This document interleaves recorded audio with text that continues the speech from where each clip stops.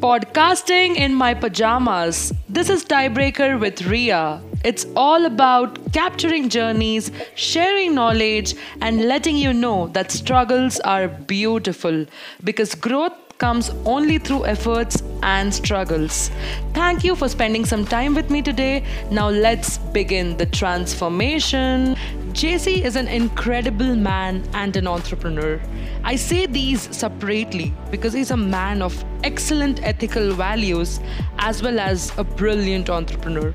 He's passionate about helping small businesses grow and is a fantastic leader that treats his team like a family.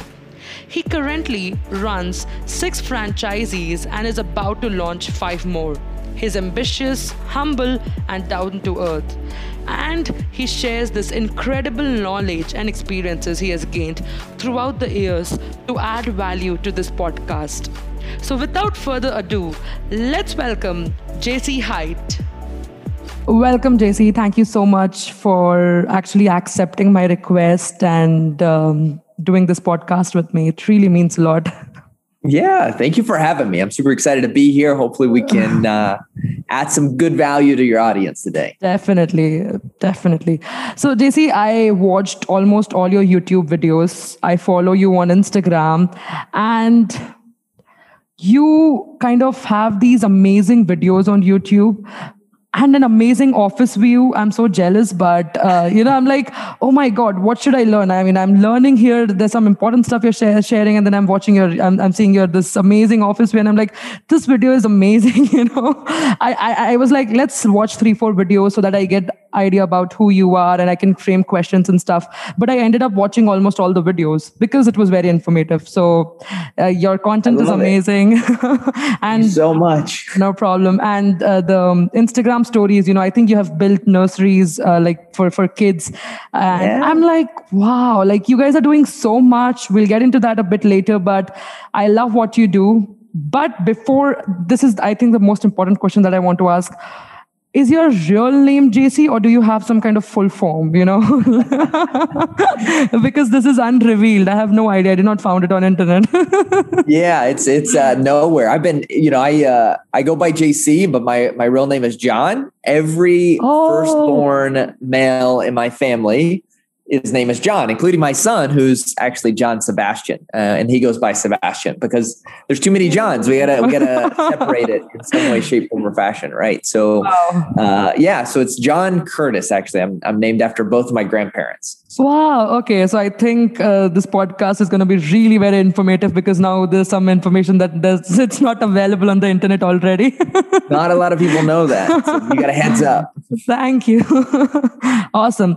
All right. So let's just get started with, getting to learn more about you, what you do. And then. I love it. Yeah.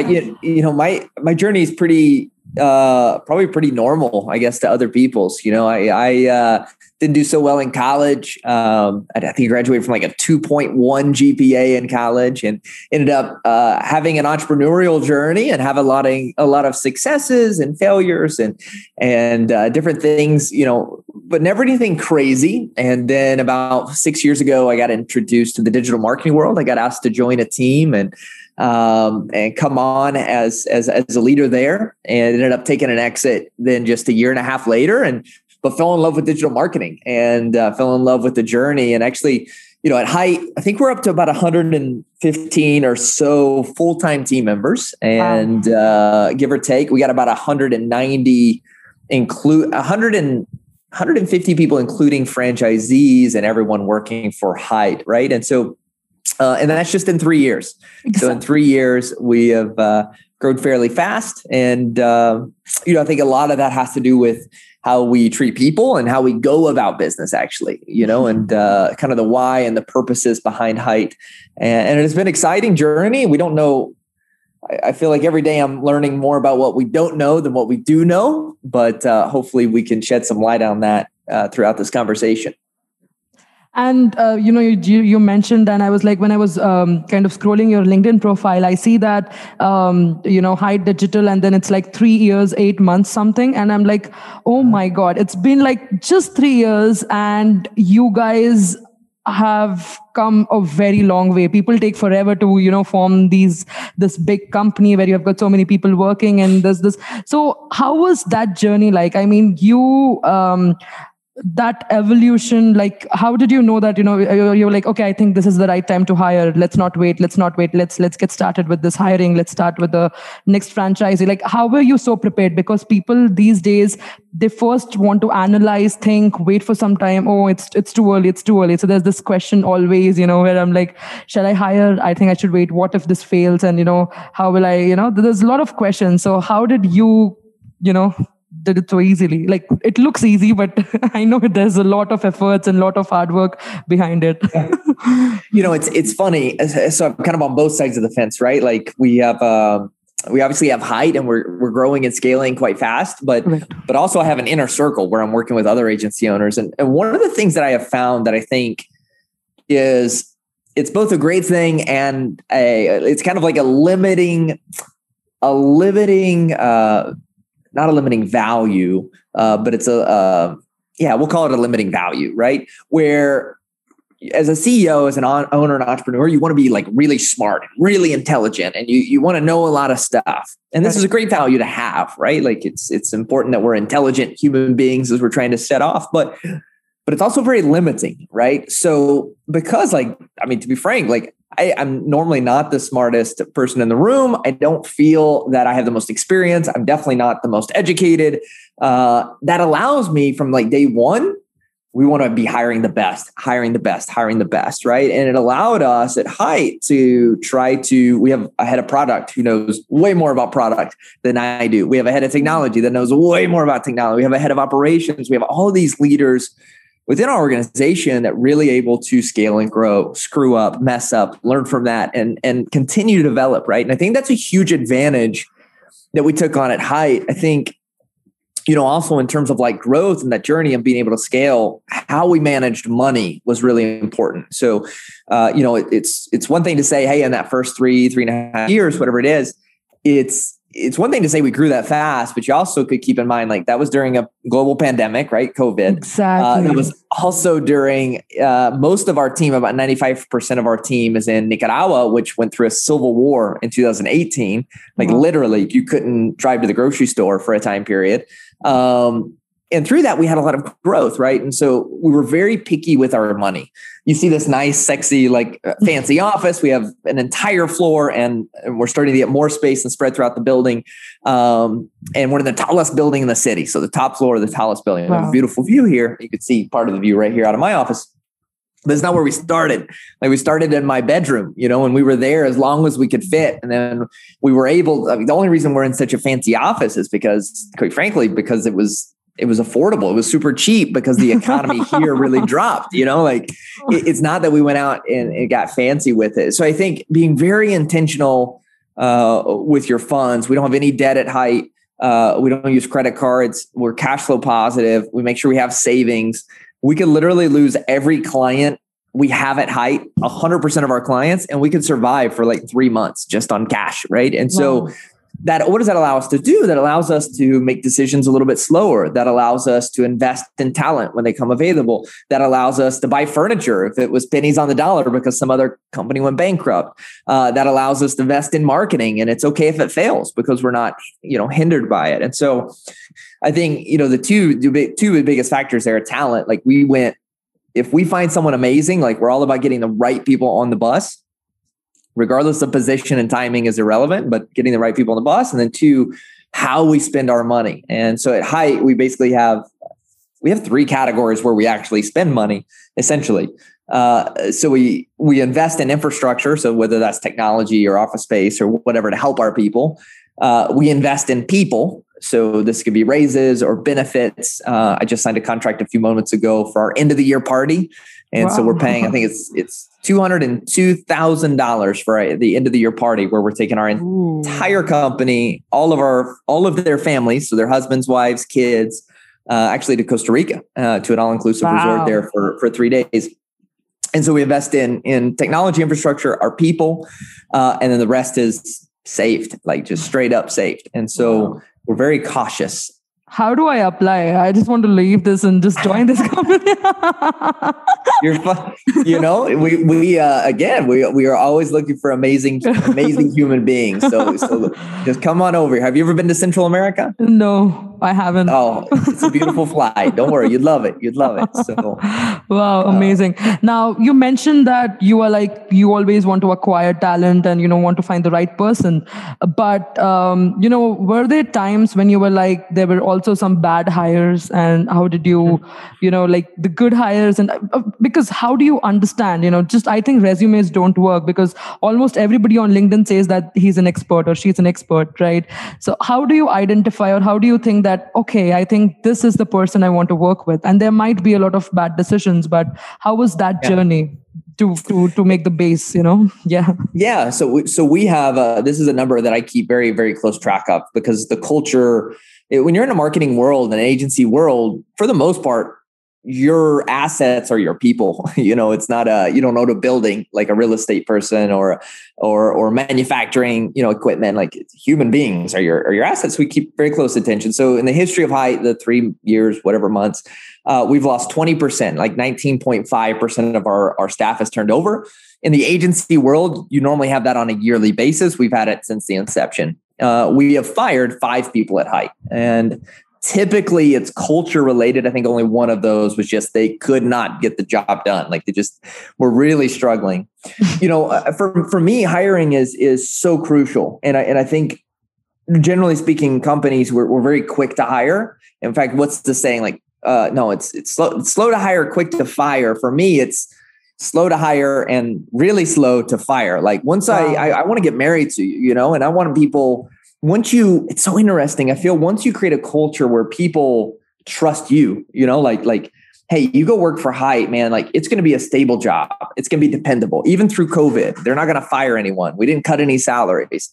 When you start building that type of reputation where you're committed to the team, now that starts getting out there. And now people want to be a part of you because they want to be the best place where people are committed to them. Right. And so for me, it's always been, I want to treat people the way I want to be treated, regardless of how they're treating me. So, our recruiting process is pretty long. I'll be honest with you. So number one, obviously they apply, they have like an intro call with HR. And then we have this amazing step that I actually got from a company called Mindvalley.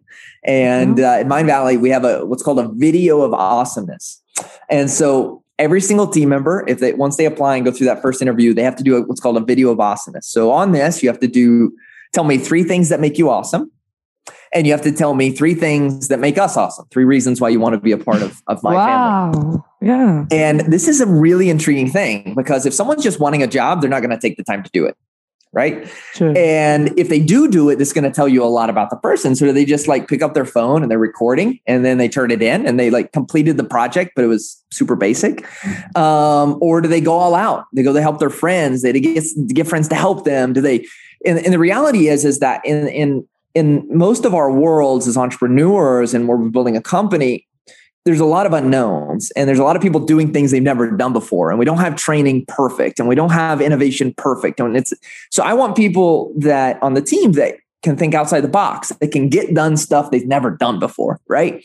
And so this idea behind the video of awesomeness is like, probably most people haven't really like produced a video before, right? Or actually done something well. And so this tells me so much about you. Number one, like your personality on camera. Like, are you really vibrant and you can talk and you can, are you someone who you get the project done super, super quick, but it's like bare minimum. It's like you met the requirements, but nothing more. Or do you take 6 months to do it, but it's perfect, right? So all of these things tell me about you. Did you do it yourself, or man, she had to have had help with this. She went and found people that could help assist her on this project to get done, right? And so there's so many things we learned. And honestly, the video is like 50% of whether or not we hire you at Hite.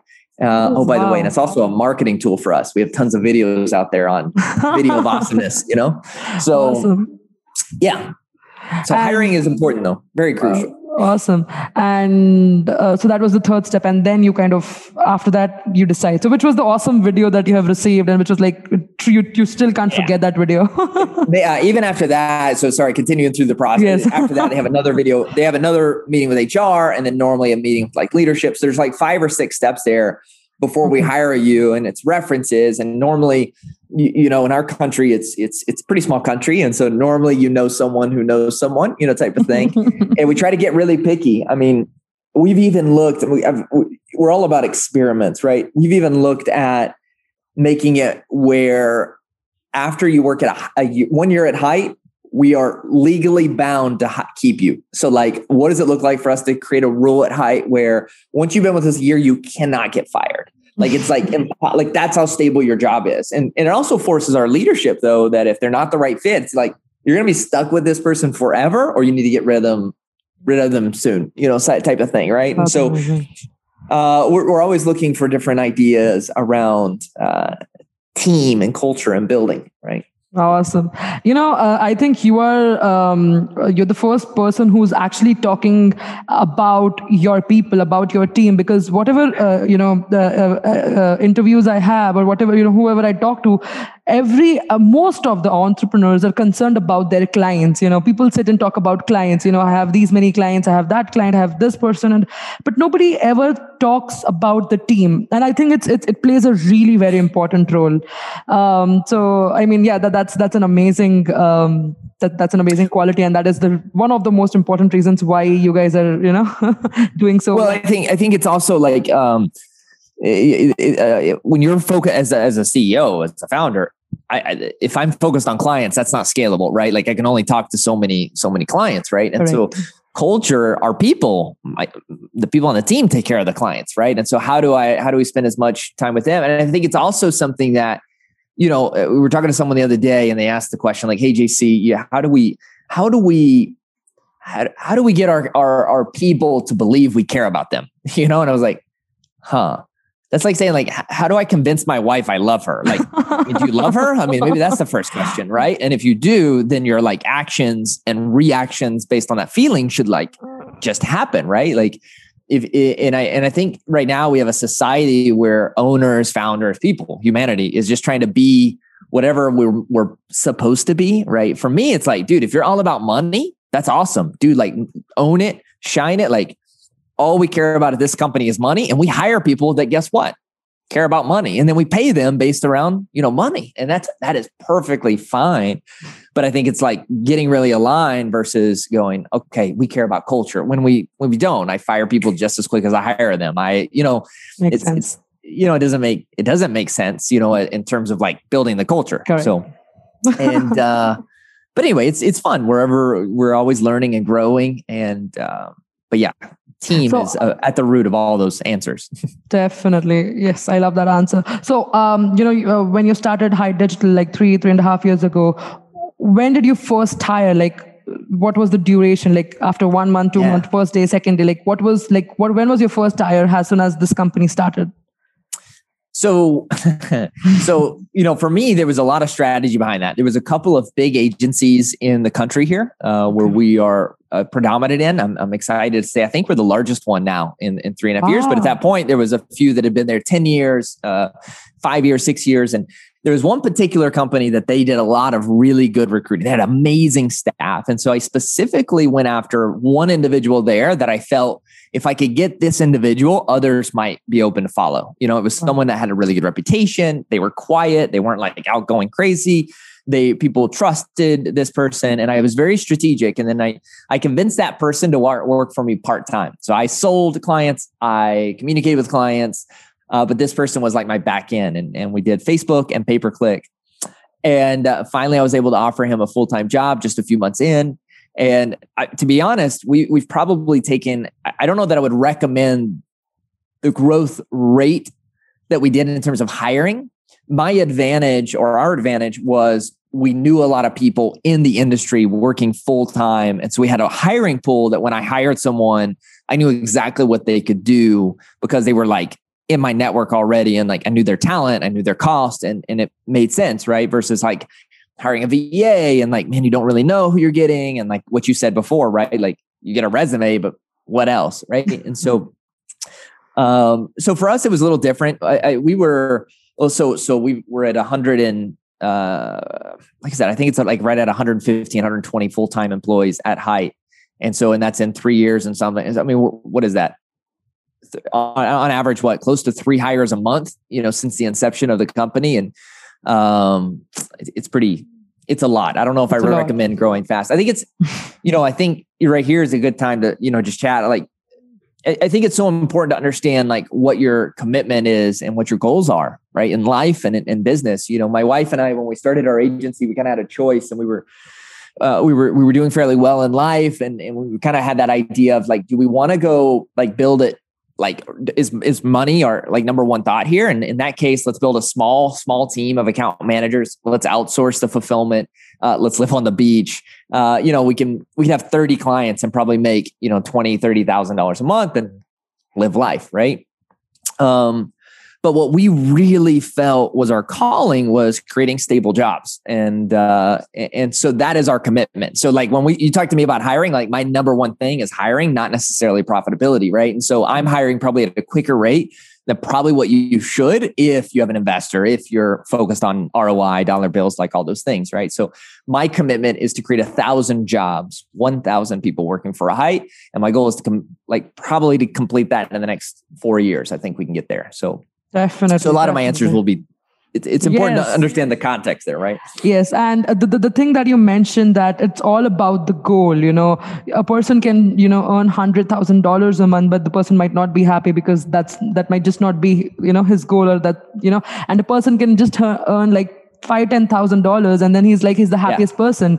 So that's really, and you, I think entrepreneurship is something that not everybody can, handle it, because I already started getting gray hairs, because I am like, oh my God, what's happening? Oh, it sucks. Like entrepreneurship sucks in so many ways, and people just don't understand. Like it's a lot of stress, and like, especially if you care about your team, you care about your clients, you can't win for everyone. You can't help always. Right. And it's a lot of stress. Right. And so if you don't enjoy it, like for me, I want to be around people. Like I love the team, right? And so we have ping pong tables, and we got a kitchen, and we have a nursery here in the office, as you mentioned. And so like my kids are here running around the office half the day. And like, those type of things add to like, you try to create the environment or the life, that you want to have, right? And you work hard to get that, not somebody else's dream, right? And entrepreneurship is not easy, but entrepreneurship in marketing and advertising world is much difficult, because it's all about results. How many clients are we able to, what is the lead generation process? Am I able to get leads for my clients? There are like so many things happening in marketing and advertising field. It's like, you need results. People need results. People can't wait for like, okay, it's been 6 months, where we are at, what's happening. You have to build a brand. You have to do so many other things. If you compare with other industries, this is like, I think it's a much more difficult one, but yeah, what do you think about it? So, I love what you mentioned there, because I think it's how so many of us think. It's how I've even thought, but I'll argue with it. Just to be the devil's advocate here. I think actually, because I think, your comment there is that clients care about ROI. They care about return on investment, logical thinking. But the reality is that human beings, like, we're not logical thinkers. In fact, most of our life is spent doing more emotionally driven things, right? From the type of people we date, right? Like, man, I should have broken up with that person a long time ago. It wasn't logical. To why does someone have a 3,000 square foot house instead of a 1,000 square foot house? Why would you buy a Ford instead of a Toyota or a Hyundai that's half the price? Why would you buy an iPhone instead of a cheaper phone that pretty much does 99% of the same things? Why do I buy this clothes instead of from Walmart? I could get literally the same t-shirt for a fraction of the cost. Like, rarely do we do things logically. Normally it has some type of emotion attached to it. And one of the things at Hite that we really, of course, we want to do the best ROI we can for our clients. Everyone's doing this, but how do we make a connection with our clients, with our team members, with anyone on an emotional basis, right?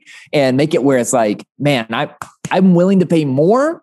I'm willing to actually make less money because I want to work with you, because I trust you, because I care about you, because I want you to succeed, right? And so I think as entrepreneurs, sometimes we make it so logical, and like, we can't always win there. In fact, we're going to lose more times. I mean, like, you look at a city like Dallas, there's 10,000 roofers in Dallas. I don't know, I'm making up a number. There's 1,000 roofers in Dallas, and there's 3 pages or 10 spots on Google. That means 9,990 people are not on page 1 of Google. Think sense. about this, right? Like your chances of being, your chances of having it's very small actually, right? And so we have to be able to win clients in other directions just besides ROI, if that makes sense. Yes, it does. It really does. Wow, that was such a nice answer. And I think I am getting some insights also. Because awesome. So Daisy, I had this question, how, let's say there's a small business, and how a small business can become an agency, how do you build an agency? I think it's again, I am from a point where I have been a very small business owner for like 3-4 years now. Definitely very different from you, because it's not growing as as fast as this one. But let's say my goal is to become an agency. I want to have clients. I want to have this amazing team and stuff. What is the right direction for me, provided that I don't have that much of money to invest? And there might be thousands of other business owners out there who does not have a lot of bank balance, or does not have a lot of budget, but they want to build something and build an agency. So what do you think about it? Obviously with business, you have to have revenue, right? You have to have profitability, right? Correct. Like if you don't have these things, then it's a hobby, not a business. And at the end of the day, we got to feed our kids and our families, right? So for me, I think there's a lot. We're very lazy in the world today. Like we like to think that spending 10 hours a day on Facebook was like a lot of work because we call it networking, right? But there's so many opportunities. If you're in the US, my favorite strategy, if you want to do lead gen at the high rate, low cost, just takes time and it's a little annoying. But my favorite strategy is you go to Lowe's, you go to Home Depot, one of the building stores, something that sells wood, or anywhere, place where roofers, plumbers, electricians, all those people go every day. If you go to Lowe's or Home Depot at about 7 a.m. in the morning, right when they open, early, 6:30, 7 a.m., and you just sit there, there's probably 30 or 40 trucks every day that comes in. It's like Bob's Roofing, Tom's Plumbing, Jeff's da-da-da, and every single one of them have a phone number right there on the side of the car. Right. And so if you just go to Lowe's, my favorite strategy, most easiest one, hey, what's up? I saw your car today. I'm an entrepreneur. You're an entrepreneur. Can I take you to lunch? So it's free. You just got to pay for the $5 hamburger, at McDonald's, right? For me, that's the best strategy. And it has such a high rate. Here's the deal. I've coached a lot of people over the years. I have never met one person who's actually done this strategy for 2 weeks straight, 2 weeks, and not sold a client. So never had one person that's done this 2 weeks straight and not sold a client, right? But here's the deal. Most people won't go 2 weeks. Most people, we're not willing to put in the work and the time and the effort, right? And it all goes back to what I mentioned there a few minutes ago, your commitment. So we have this huge advantage at Height. We're going to talk about like what pushes us forward and what forces us to do those things. We have a huge advantage at Height. We hired a head of leadership development. We literally have a full-time team member at Height solely dedicated to developing leaders. He's worked for YPOs. He's worked with ex-presidents. He's worked with billionaires, and we hired him full-time to work at Height. And one of the first things we do with people is we go back to this commitment. Like I mentioned, my commitment is to create 1,000 jobs. And we try to figure out every person, like what is the driver? What is the thing that's going to force you to do things that you don't want to do, right? And so I give the example sometimes on a fast food restaurant. If I asked you if McDonald's offered you a job tomorrow, would you go work there? Probably not, right? Like nobody's going to work at McDonald's. But if your kids were hungry, then would you go work at McDonald's? Like, yeah, without a doubt. Like I would do whatever I needed to, regardless of pressure, regardless of pride, regardless of how many hours I had to work, regardless of how late it was, I'm going to do whatever it takes to take care of my kids because my commitment to my kids outweighs any burden, right? So in our business, like for me, my commitment is 1,000 jobs, and I'm so dedicated to it that I'm willing to get up stupid early to get it done. I'm willing to put in the extra hours. I'm willing to cold call if I have to cold call. I did that in the beginning. I'm willing to do things that other people won't do because whatever they want. Money is not a driver. Money is not typically something that's going to be like, man, I want to make $1 million so bad, I'm willing to jump into fire for it. Right. And so we find these commitments, and now all of a sudden, now we go back. Okay, well, if you want your daughter to be the first kid in your family to go to college, I mean, like really, really want it, it's going to be $150,000, and we're going to get this many clients. And to do that, you need to go to Lowe's every day for 15 days straight and collect 20 numbers a day. And I need you to cold call them and take them to make. So like the driver now starts driving it forward, right? But cold calling, to be honest, like if you don't know anything, that's the easiest way to like start, right? Because you get out of your comfort zone. If you can sell cold, like if you can cold call someone and sell them, you can sell referrals and all this other stuff any day of the week, right? But more importantly, you work this muscle in your body that is the ability to do things you're not comfortable with. The ability to do things that you have to do, but you don't want to do them, right? And so a lot of times the agency world, I think it's a very simple business. I don't think it's super complex. I think it's about finding a commitment, and it's about doing things you don't want to do, but you know you need to do, and just making it happen, right? And so you and I, we met kind of in a cold outreach style situation, right? And you probably, we may have messaged 100 people and then finally got one to say yes, right? Yes. But that's okay, right? It just takes time and energy, but if you really want to make it happen, like we can make it happen, right? And so the work ethic is the driver there. And then we get smarter every month. We get smarter every year. We learn things, and we keep pushing forward, right? So finding that commitment, Lowe's strategy is definitely the easiest one. The second to that is just going online and do a Google search for any industry, any city. The top 3 people are all paying to be there, right? They're all spending money on AdWords. So call them up and offer them a free audit, and find someone to do the audit for you, or a white label company to do the audits, and link up, and you can go from there, right? But there's a lot of ways to bridge that cold outreach, if that makes sense. Yes, it does. And I'm like, I forgot my next question because I was so involved in this. You're good. No worries. No worries.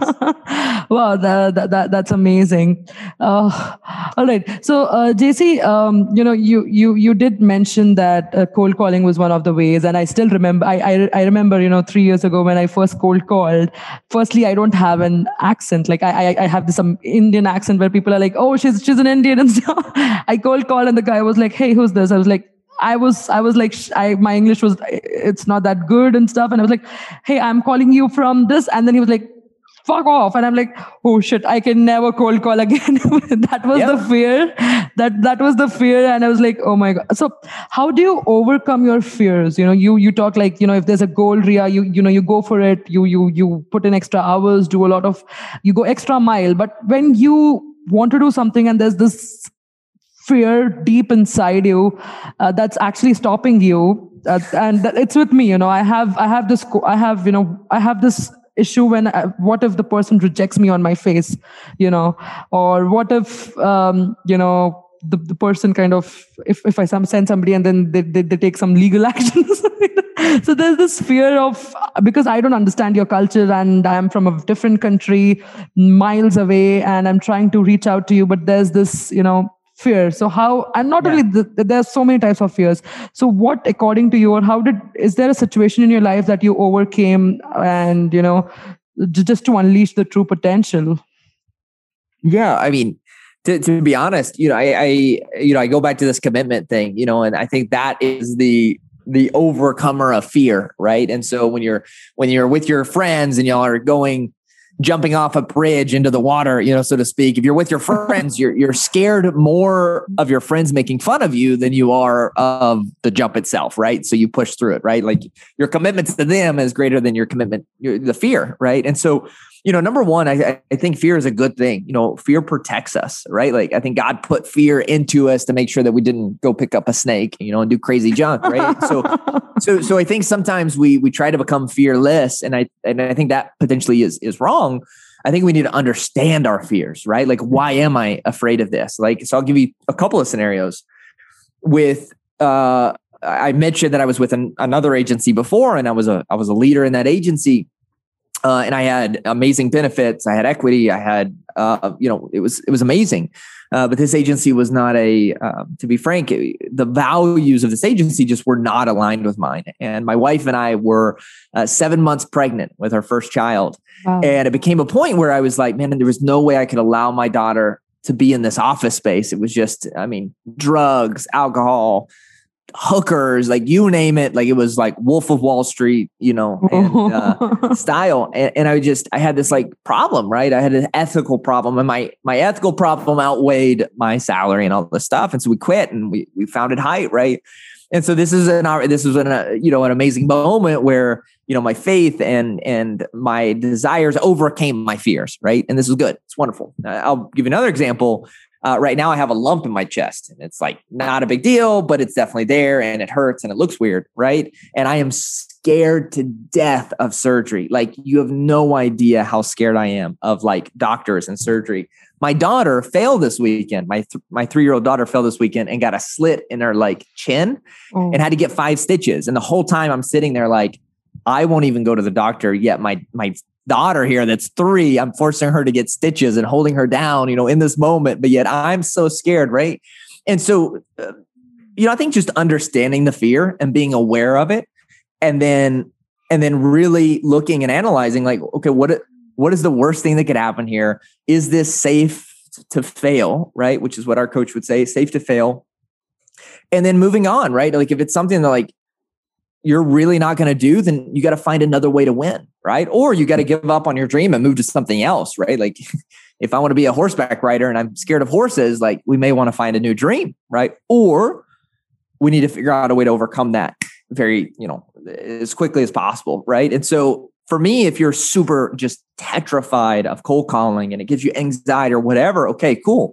Let's pick up something. Let's move on. Let's not just sit here and harp in our fear and like frustration. Let's move to the next item. Let's change it up. Let's switch, but I think fear is a good thing. I think it protects us in a lot of ways, but there's certain things that I'm easier to overcome than others. So again, I have a very large fear. If I ever heaven, God pray for me. If I ever got cancer or anything like that, I would just die. Like, I don't think I could do it. I really don't. And I'm so petrified of doctors as a 32-year-old. So it is what it is. It is what it is. All right. So, just a few more questions.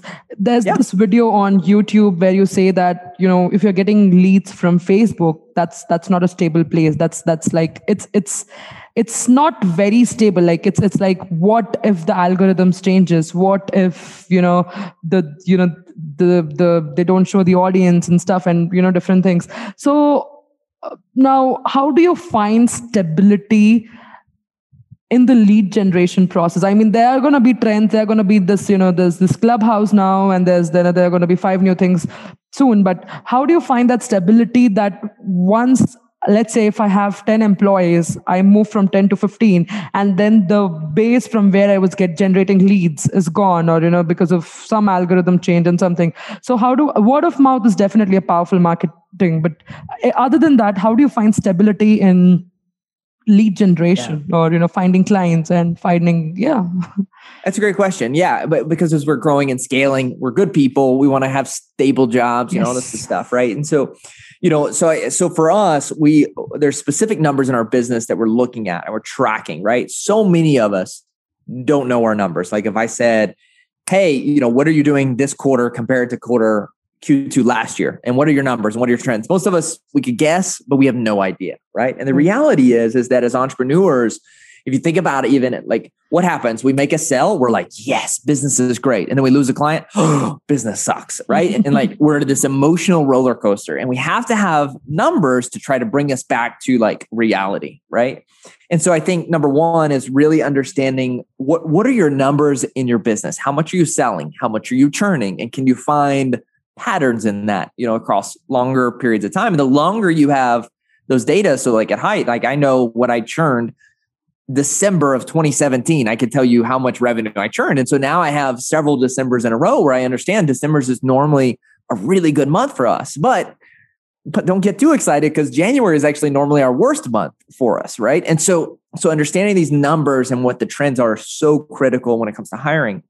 Second, at Height, we couldn't care less about revenue, or I should say that. We care about it, but revenue is not our most important number. And I see so many agencies going, oh man, we just hit 100K or we hit 10K. I have a friend right now that's doing 50,000 a month in revenue, but has been profiting like $10 a month because his expenses are due. Like, revenue doesn't have as much to do. So 2 numbers are important to us. Number 1 is profits, and we mean real profits. So if you made $30,000 and then put $20,000 into investing in technology, no, you only made 10 grand, right? So really understanding the money in the bank profit at the end of the month, right? And then number 2 is programmed revenue, MRR. So if you sold a website, now you got next month, it starts over. You got to sell another website. You got to sell another logo. You got to sell another whatever. So your programmed revenue is what's important. In fact, when we measure growth in the company, hey, we grew 20% this quarter or 30% this quarter. We're not talking about revenue growth. We're talking about programmed revenue growth, right? And so at Height, we're trying to get to $1 million in programmed revenue, right? So every month as you have this recurring revenue, it's a little bit more predictable, right? Because now you're not just focused on sales, retention is the other side, right? And so can I keep clients? That's the next question. Now, the interesting thing is that most agencies, we don't realize, but as our agencies grow, the sales has to go up as well. So like in the agency world, we did a big study with WordStream not so long ago, a couple of years ago. So maybe it was a long time ago. A couple of years ago, pay-per-click on average against tons of agencies throughout the US, we're seeing about 10% monthly churn. So every month you have 100 clients, you'll lose 10. Facebook ads about 25%, give or take 20-25, and SEO is about 3%. Well, what does that mean? Well, if you're starting your agency and you have 5 clients, right? And you lose 10%, that would be you're losing less than 1 a month. So if you sell 2, you're growing, right? Net growth. Makes sense. Yeah. But once you hit 20 clients and you lose 10%, now you're losing 2. You gain 2, now you're break even, right? In fact, if you get to 30 clients, you lose 10%. That's you're losing 3, you gain 2, now you've lost actually, right? And so as your agency scales, you have to also scale the sales process because of mathematics, right? And so like at Height, we've got, 500 clients or so right now, 500 paid services clients. So if we end up losing 8% of those, right, we need to bring on 40 clients just to keep net even. You see what I'm saying? And so just really understanding the mathematics of scalability there is so crucial in terms of trying to get prepared to grow and also allocating the right resources to bringing in people as well. And that gets really complicated. We hired like 10 people last month in total, right? It's a lot of movement. It gets a little chaotic, to be honest. Makes sense. So now how do you track this, JC? I mean, let's say I'm learning about the budgeting from you right now, right? Like how the numbers and everything. How do you track everything? How do you track the process? How do you track the numbers? How do you track what's happening? Do you do it yourself, or you have a team who's taking care of all the numbers and everything? And how does that look like? And so the money is so important. Yes. The money is so important. And so for us, we use QuickBooks. We're very simple. We don't use credit cards. We have one checking account we have a couple of businesses now, but we have one checking account per business with 2 or 3 debit cards. We keep it simple because I'm not smart enough to be that crazy chaotic. And yeah, people are like, oh, but if you use points, you can have the credit card. Like, yeah, maybe so. But it's too big of a risk and it's not worth the risk. And we all that have credit cards, everyone who has a credit card has at one point looked at their credit card and go like, how do I owe that much money? That doesn't make sense. What happened? Because we forget. It's difficult, especially as entrepreneurs, where our whole life is crazy. Sales, marketing, prospecting, retention. I mean, it's just all over the place, and then finance as well. So we keep it simple. We do it in QuickBooks, and because it's so important, I manage the money in the QuickBooks. Actually, probably for the first year and a half until I really understand our numbers. And so when our accountant, we have a full-time accountant in-house, comes to me and go, hey, here's our trend. Here's where we're at. Here's what we're doing.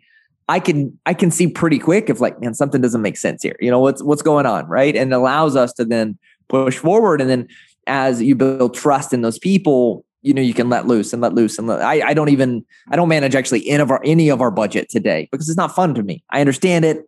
I like it. I actually was a financial advisor in my previous before entrepreneur life, but my focus is more on the culture and the people than it is about the money, right? So I see it, I know what it is.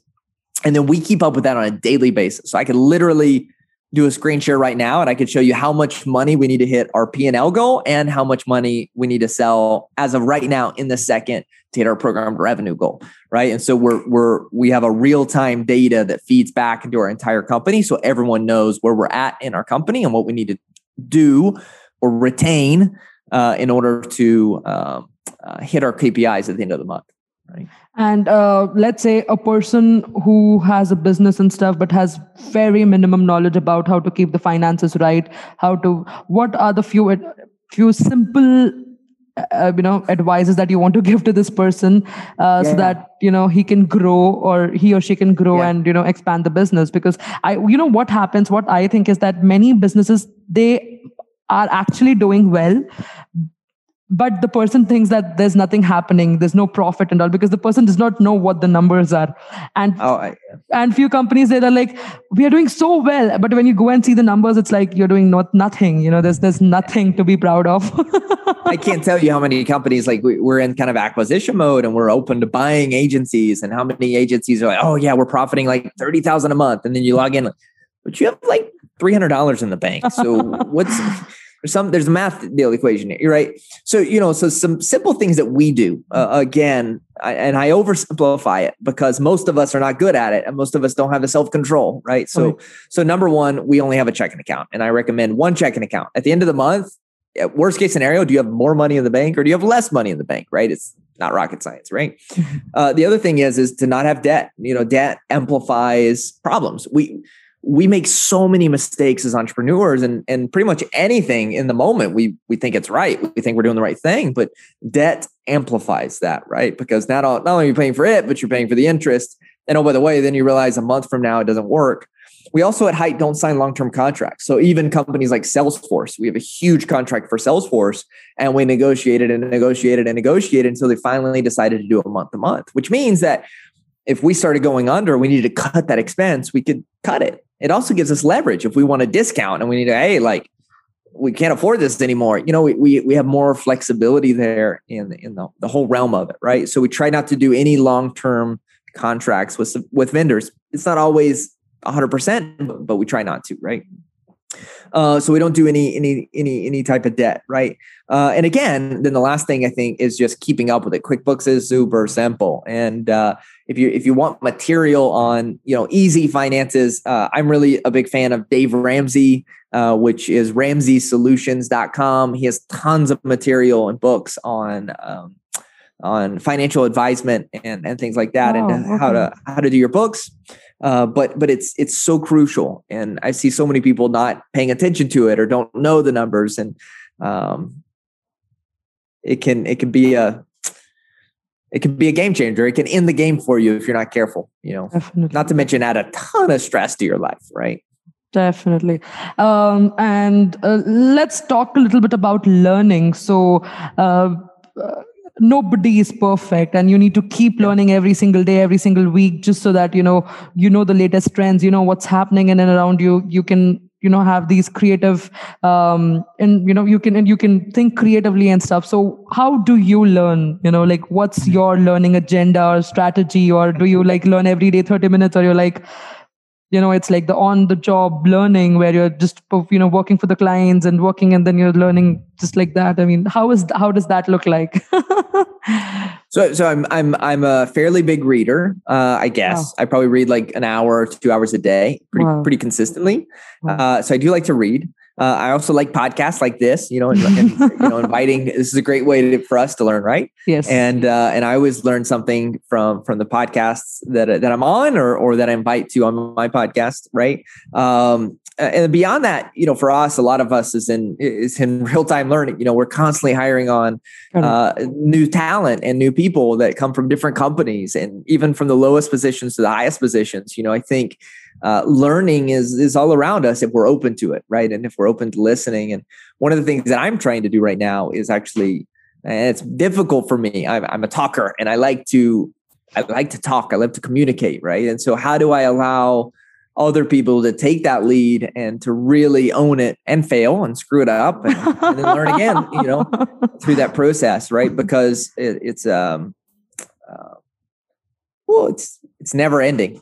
I have so many these moments are like aha moments where you're just like, what the crap was I thinking? Why did I do it like that? What was, and then we switch it around and then it makes more sense, or whatever. Right. And so, but for me, books and podcasts are probably the number one source of information, I guess, right now. I mean, that's amazing. One of the reasons why I started podcast was to learn from amazing people like you, because this real time learning where you're sharing your experiences, sharing, what are the things to do and things not to do. I would not have learned it otherwise. I had interviews with venture capitalists, and that person is telling something, and I'm like, oh my God, what was that? But I'm learning something, and I'm getting a lot of information and knowledge. And I think that's one of the reasons I'm so blessed that I took this decision, and I'm actually talking to you. It really, really means a lot. So before we go, what are the few tools that you suggest every small business owner should use? Productivity tools, marketing tools, and what are the platforms that you think are the best for lead gen, or just a few little technical knowledge so that, again, I'm also being a little selfish here so that I can go tomorrow and apply in my business. Yeah, no, I love it. There's so many tools out there. And I do think that sometimes there's too many tools, right? Like we get caught up in the shiny object or whatever, because tools are only as good as how we use them, right? They're just tools, right? So a hammer is nothing without someone hammering something. Correct. Right. And so for me, the number one thing that I think as entrepreneurs, we have to have some type of CRM, right? So you have to go high level. Sean Clark is an amazing CRM. You have Entreport, one of my favorite CRMs. Landon Ray is the owner. At Height, we use both of those. We also use, our entire business is built on Salesforce, which is very expensive. I don't recommend it unless you're trying to build 1,000-person team. And so these different tools, but I think how we use them are so critical, right? And so are you actually putting all of your leads into Go High Level? And then every single lead should have a next step, right? So if I look at a lead, what's the task? If it doesn't have a task, then there's no future, right? And so making sure every single contact you have, whether that's call back in a year, call back in 6 months, call back tomorrow, send a contract tomorrow, whatever it is, what's the future of this lead? And if you simply focus on bringing those into 5 or 6 every single week, over time you have 500 or 600, 700 leads, right? And you close 10% of them, 5% of them over time, it starts to really build, right? And so for me, a CRM is like the heart of everything. And I don't even care which one it is. Like 90% of them are all the same nowadays. They all use the same tech and cross-reference, but finding one that you enjoy and that you like, you're comfortable with, and documenting everything. There's a ton of little trick tools out there that are fun and exciting, depending on what you want to do. But for me, holistically, most businesses is a CRM, right? And Go High Level, Entreport, Salesforce are the big 3 that we're using right now at scale. Makes sense. And all right, awesome. All right. So before we go, is there any advice do you want to give our listeners? And okay, before that, I think you have these, you have, I think 6 locations now, 6, 7. Yeah, we're actually up to, so we have 6 locations. Actually, I think it's live on our website and everything, but we have another 5 that we'll be announcing over the next couple of weeks that have already joined us, but we're working on opening the offices. So we have 11 locations throughout the US, which is, my God, wow. It's crazy. So we're trying to revolutionize the way people build agencies. And so we're trying to franchise actually the agency model where we all come together under one idea, one systems, one thing to grow and scale. And so basically we eliminate coaching courses and all that type of stuff. And we just add the franchise deal. And you can, I'll invite your listeners if they want to, if I can, franchise.heightdigital.com. You can check out more information. But yes, so yeah, 11 locations. It's pretty and crazy. Are you just US, or are you okay to expand it to India as well? I think there's a very big opportunity in India and some of those other countries. Well, right now we're focused on the US and this hemisphere, so Latin America as well. But I'd be open for the conversation. For me, it's all about the right people. The right person is more important than location, right? Wow, that was amazing. That's good to know. Personally, when you get ready, you reach out. Definitely. Awesome. So before we go, what advice do you want to give to people out there, to listeners out there, to small business owners out there, and how to reach out to you if somebody has any questions or wants to talk to you, learn more about your YouTube videos? Go and watch the YouTube videos. They're amazing, and I think I'll be a forever subscriber for sure. But yeah, just tell us, and then we'll end the conversation. If not, you're going to block me from everywhere. No.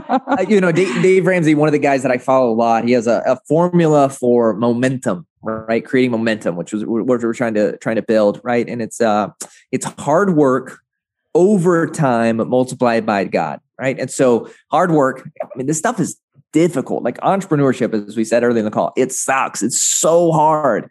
And it takes so much time and energy if you want to win. And so it takes hard work, but not hard work for a day, not hard work for a week, over time. But even then, that's not enough, right? Like if that was enough, every farmer in India would be a wealthy person, right? Because they work harder than any of us and probably longer hours than any of us. But so there's got to be another multiplier. For me, it's faith, it's God. For you, it could be a lot of different things, but there's a bit of luck there in that has to kind of come about it as well. And so you work hard over a long period of time. Eventually you'll figure it out. Eventually you make it happen, as long as you're open to learning from your mistakes, right? You're learning from your mistakes and you're trying to always evolve your process. And I've failed several times in my life and business, and I may fail again. I mean, we don't know what happens next year, right? But it's always a path of learning and growing. But hard work over time is kind of the key there. And hard work, and I think consistency. Consistency is like, oh my God, the person who's consistent, the person is definitely going to achieve something. That's right. Awesome, JC. Thank you so much for being here. And thank you so much for listening to all my questions. Yes. I mean, a few were silly as well, but but thank you so much for answering it with so grace. Yeah, you're amazing. I love your energy and personality. Anything I can do for you in the future, you let me know and we'll make it happen. Okay. Definitely. Thank you. Thank you so much, JC. It really means a lot. Please stay connected. And I'm really looking forward for a healthy relationship. Thank you. Bye-bye. Love it. Bye-bye. Thank you so much for joining us today, guys. I really hope you got some value out of this. Love you all and stay tuned for our next show. Bye-bye.